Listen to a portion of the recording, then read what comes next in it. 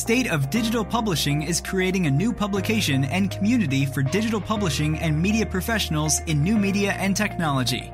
In this episode, we speak with Insanul Ahmed, executive editor at Genius, on how to get into music journalism, blending community and editorial. Let's begin.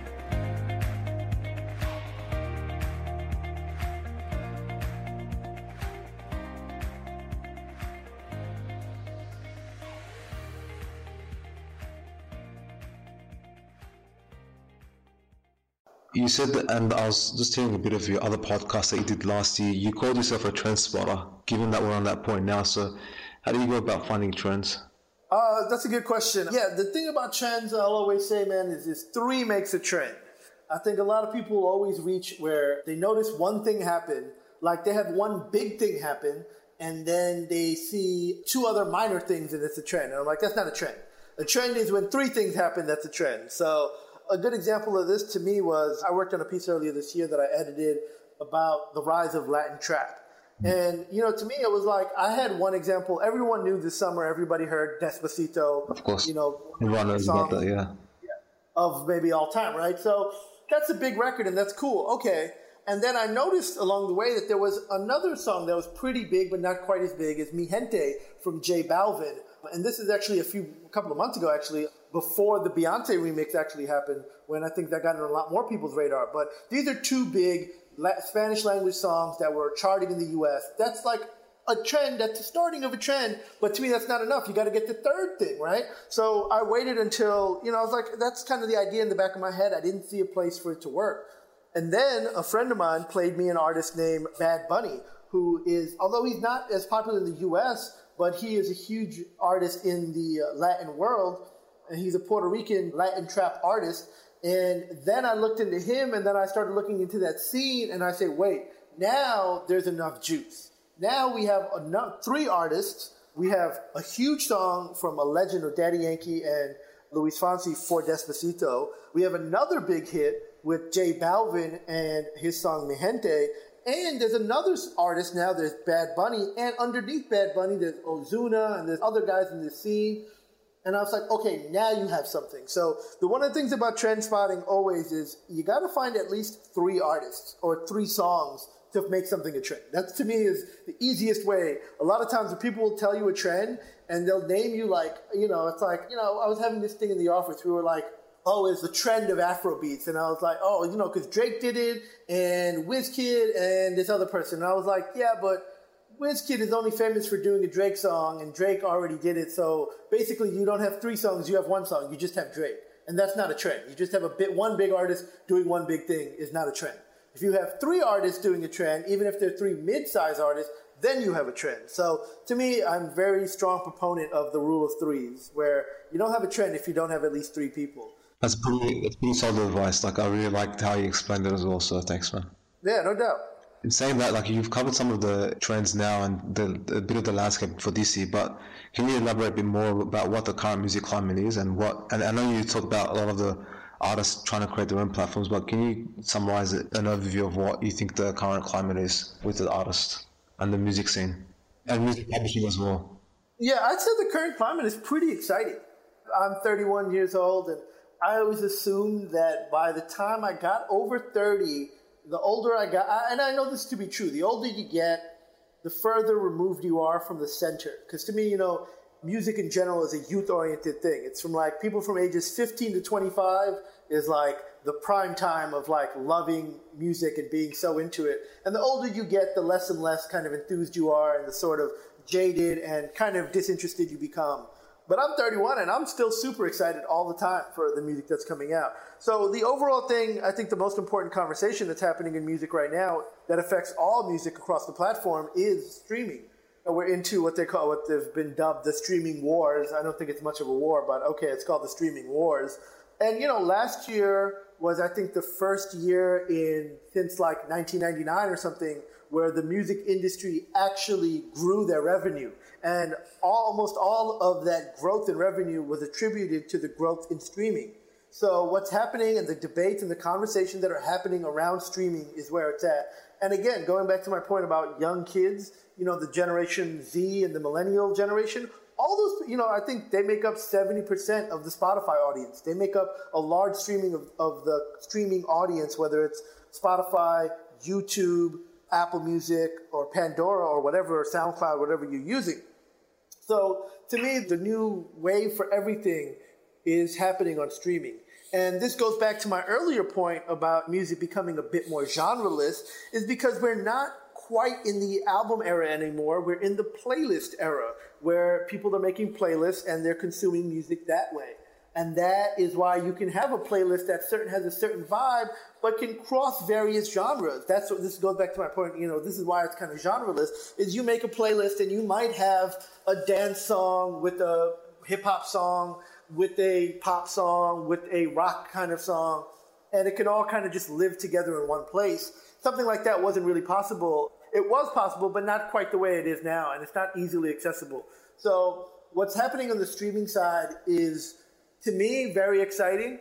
It's what I always dreamed of, which is, I hopefully will get to the point where you can just inject music into your veins, which is what I'm looking forward to.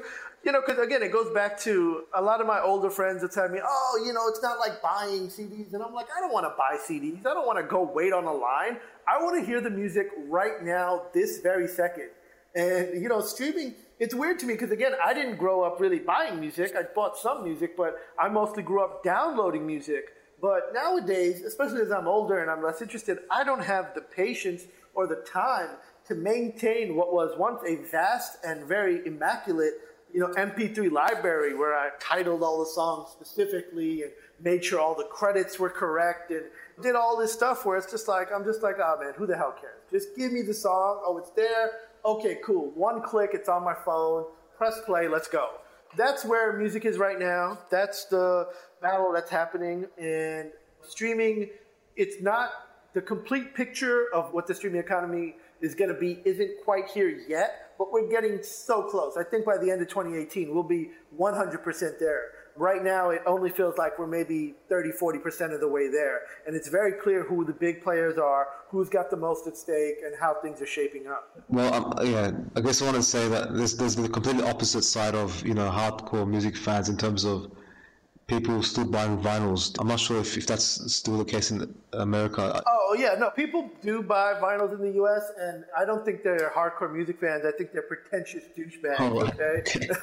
It irritates me to no end. One of my favorite stats I ever read about vinyl is that 50% of the people who buy vinyl don't own a vinyl player.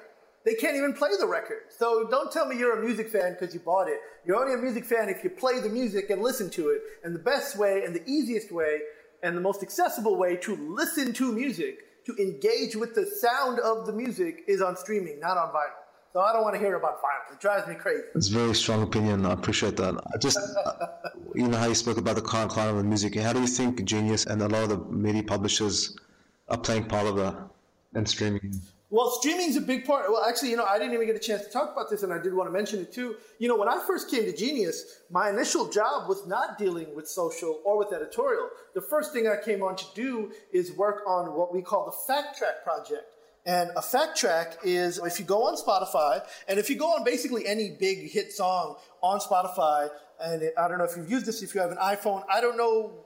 Internationally, I'm not sure how it plays in I think we're in most countries, but not Japan for some reason. Right. But if you go on Spotify and you press play on a song, you'll see the lyrics pop up on the screen with little facts. It's kind of like the pop-up video show from the 90s. I don't know if you're old enough to remember. I haven't seen this before, to be honest. I'll check it out for sure, yeah. Yeah, well, listen, if you have Spotify and you have the iPhone, it'll definitely show up.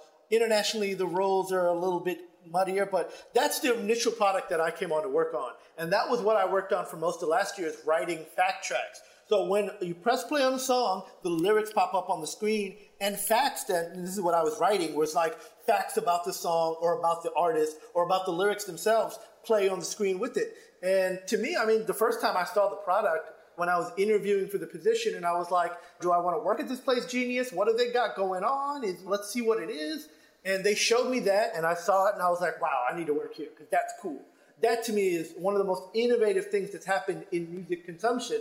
Our CEO, Tom, he was talking about this not that long ago, and he made a good point. He said in the 80s or 90s or whatever, they introduced the CD Walkman, the Discman, right? And the display went is a little thing that says what track you're on. It doesn't give you the name of the track. It gave you the number, and it gave you how much time had elapsed and how much time was left, right? That was the little thing that was on it. Then came the iPod, and then the first iPod had the actual name of the song, the name of the artist. It had how much time had elapsed and how much time was left. Then came the iPod Color and everyone's phones and things like that, and it got to the point where it had the cover of the album, it had the name of the song, the name of the artist, how much time was elapsed. That was all there was to it. Since then, there hasn't really been an update to the display of music while you're consuming it. And really, Fact Tracks, and this is not an exaggeration, is really the first innovation in that. So when you go on Spotify, you'll still see the name of the song, you see the name of the artist, you see how much time has elapsed and how much time is left, and you see the album cover, but then it flips and you start to see the lyrics along with the song. And then you start to read facts along with the song. And that's just, it's a unique musical experience that you cannot have anywhere else. If you go listen to Apple Music or Tidal, Pandora, Spotify, none of them have that product with them. And Genius is powering that. Now, Genius would love to power it for every music streaming service, and hopefully we can do that one day. But yeah, I mean, that's the kind of thing where it's like, there's so much more opportunity to me and to Genius of places to insert knowledge, places to bring people information about the music that they love. And streaming is going to enable that. Because now you have something that, like I said, is people are used to it being a static thing. It's just a picture of the album cover, and the cover doesn't move, it never changes, it's just that. Well, why does it have to be that? Why is, one of the things that I do miss from the vinyl era, the CD era, all those things, because I remember as a kid buying CDs and reading the liner notes. Liner notes were cool. I remember buying the Eminem show, and in the liner notes were it wasn't actually handwritten, but it looked like his handwriting, the lyrics to the album, to all the songs. It had the credits, it had where the song was made, and all this other information. And I'm like, and now, it's 2017, there's more information than ever before, and we have more access to it. And yet when it comes to music, where it seems like people can't get the access, it frustrates me. Even Spotify, I think, isn't great at this. It frustrates me that I can go on Spotify, listen to every Eminem song, but it won't tell me who produced the song. You can't even look. There's no way to find it unless you go and watch one of the fact tracks. And we always make sure to put this in there like, hey, this song is produced by such and such person. That's the kind of stuff that I think the future of streaming is really going to get more innovative and more creative and give us more information. And Genius is very much, we're very adamant at trying to be at the forefront of that, trying to bring you what we call music intelligence, music knowledge to the forefront, because people are consuming music. There's no doubt about that. How do you make sure that the fact tracks are discoverable though on Genius? Well, actually, fact tracks, they play automatically if you have Spotify. And, like I was saying before, a lot of the fact tracks are based on, if you go to the original lyric page and go to the annotations that the users in the community wrote, a lot of those facts are from there. But again, we have a product, like we said, we have a website that not everyone knows how to navigate, not everyone knows how to discover. Now, we've taken that information that our community is putting together, our loyal, great community, and then we flip that into a fact track on Spotify that's now being professionally curated by an actual writer and editors who are cleaning it up and making it presentable. And now we have Spotify playing it automatically for users, so they don't even have to click anything, it just shows up for them. And now that information, all that knowledge that was once buried deep on our site is now being just sort of spoon-fed to the perfect audience who wants to consume this. Because, hey, look, if you're listening to the song, why wouldn't you want to know what the exact lyrics are? Why wouldn't you want to know more about the artist, more about how it was produced, more about where it was made? That's who wants to hear about it, right? Yeah. Is Spotify giving more weighting the fact that you're adding these fact tracks onto the songs? No, not really, because the way it works for us is we tend to do the fact tracks on the most popular songs anyway, right? If a new Taylor Swift song comes out, a new Eminem album comes out, if a Post Malone song is blowing up, that song is getting a fact track. And that's why I say, if we're at the point now, and this wasn't true last year, but now we're at the point where anytime a big hit song is out, we have to do it. And we're actually contractually obligated with Spotify. I mean, this is a part of our contract. We have to power some of their biggest playlists, like Rap Caviar and Today's Top Hits. So those are their two biggest playlists. So if it's a big hit song, it's probably going to be on that playlist. And if it's on that playlist, we definitely wrote a fact track, or we're going to write the fact track.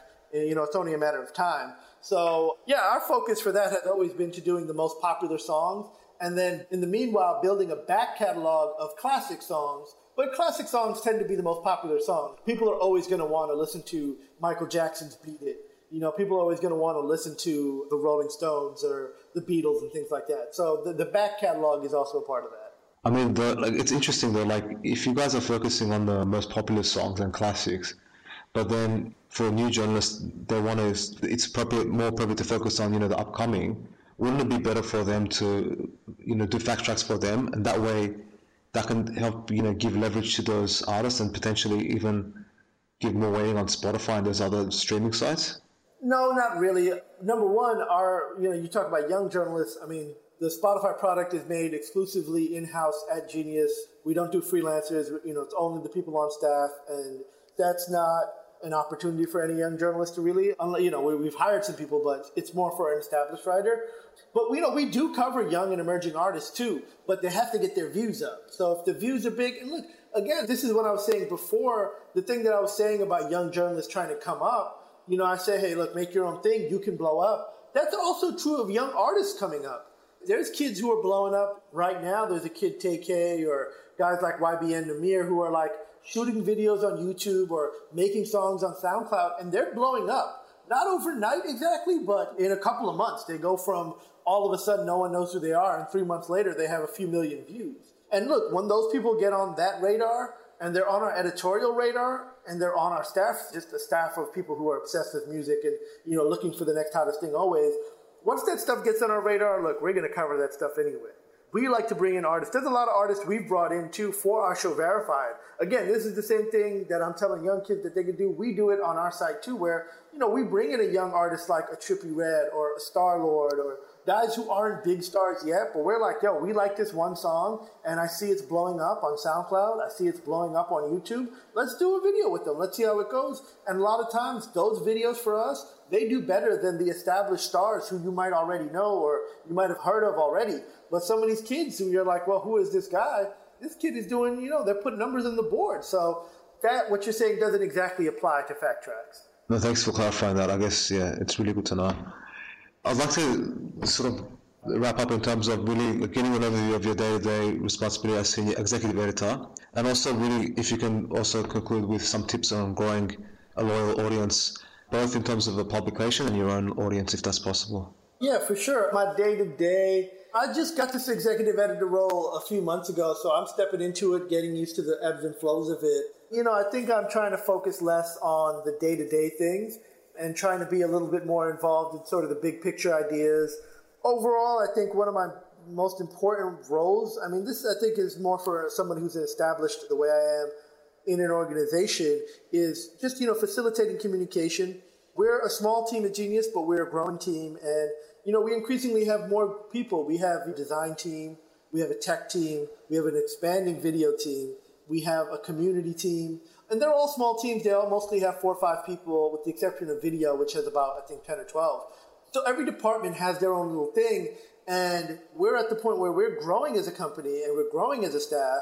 But at that time, it's extra important to facilitate communications between many different departments to make sure everyone's on the same page and everything clicks the way it's supposed to. So yeah, even in my day-to-day, I spend a lot of time dealing with the video team, trying to assist them, and trying to help with the sales team and making sure our branded stuff is on point. And the real thing, my focus on all that stuff is to make sure I find what's important for my team on the social side, the editorial side, and getting the information from the other teams and bringing it to them and making sure everyone's on the same page. That's a lot of what my focus is, outside of just like editorial strategy, social strategy that I think comes with anyone who's in the position that I'm in. Does that make you happy and does that motivate you, doing that aspect of the job? Yeah, it's fun. To be honest, I'm more motivated and more enthusiastic about the strategy stuff because I always get excited with I have an idea. I like having ideas. So I love when it's like, hey, let's try this thing and see if it works. And I love when we say, let's do this feature, and then we do it and we put it up and the audience loves it. Or I say, hey, let's write this tweet or write this post, and then I see it blowing up on the site. I see the audience reacting to it. That's the stuff that really excites me and motivates me.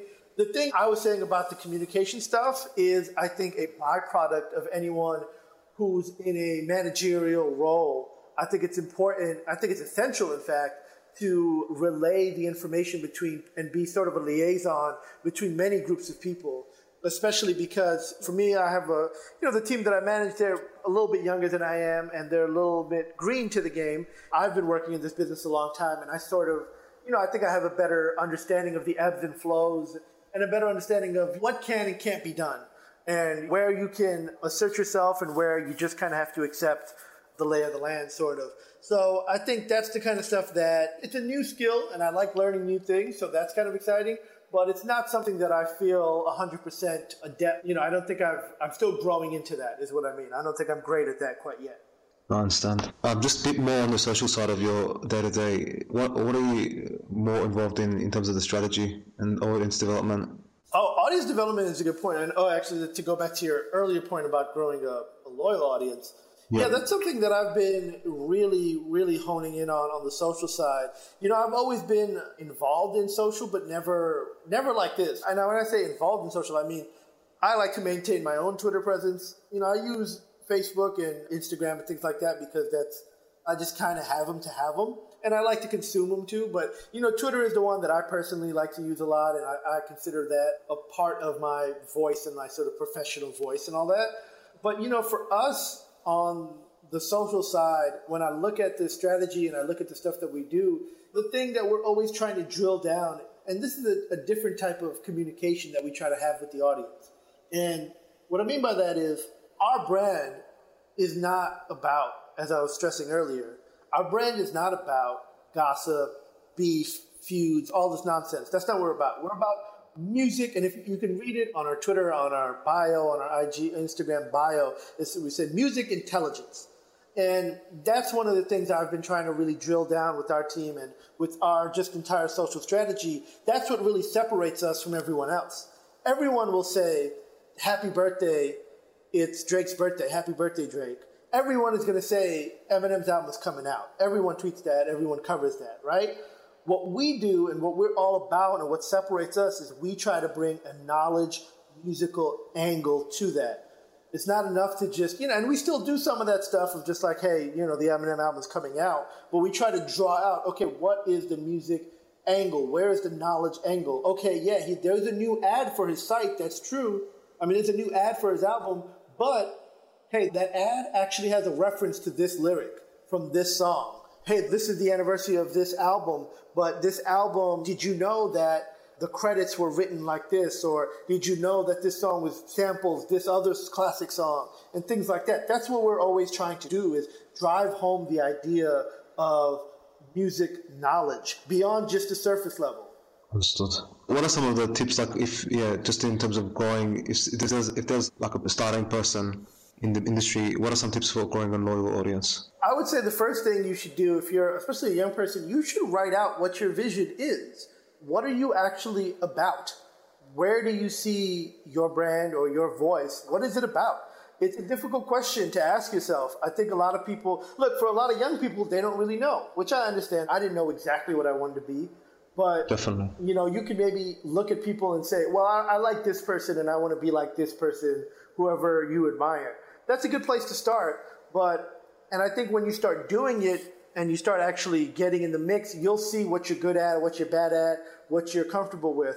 So I would say starting out, you got to do it, but you got to get to the point where you have enough examples to make a decision of like what it is you're trying to be about, and then trying to drill down on that idea by maintaining a sense of consistency. Even for me, and this is something I'll say on a personal side, like I said, I've had Twitter a long time. I've had Twitter since 2009. I love using Twitter. I tweet all the time.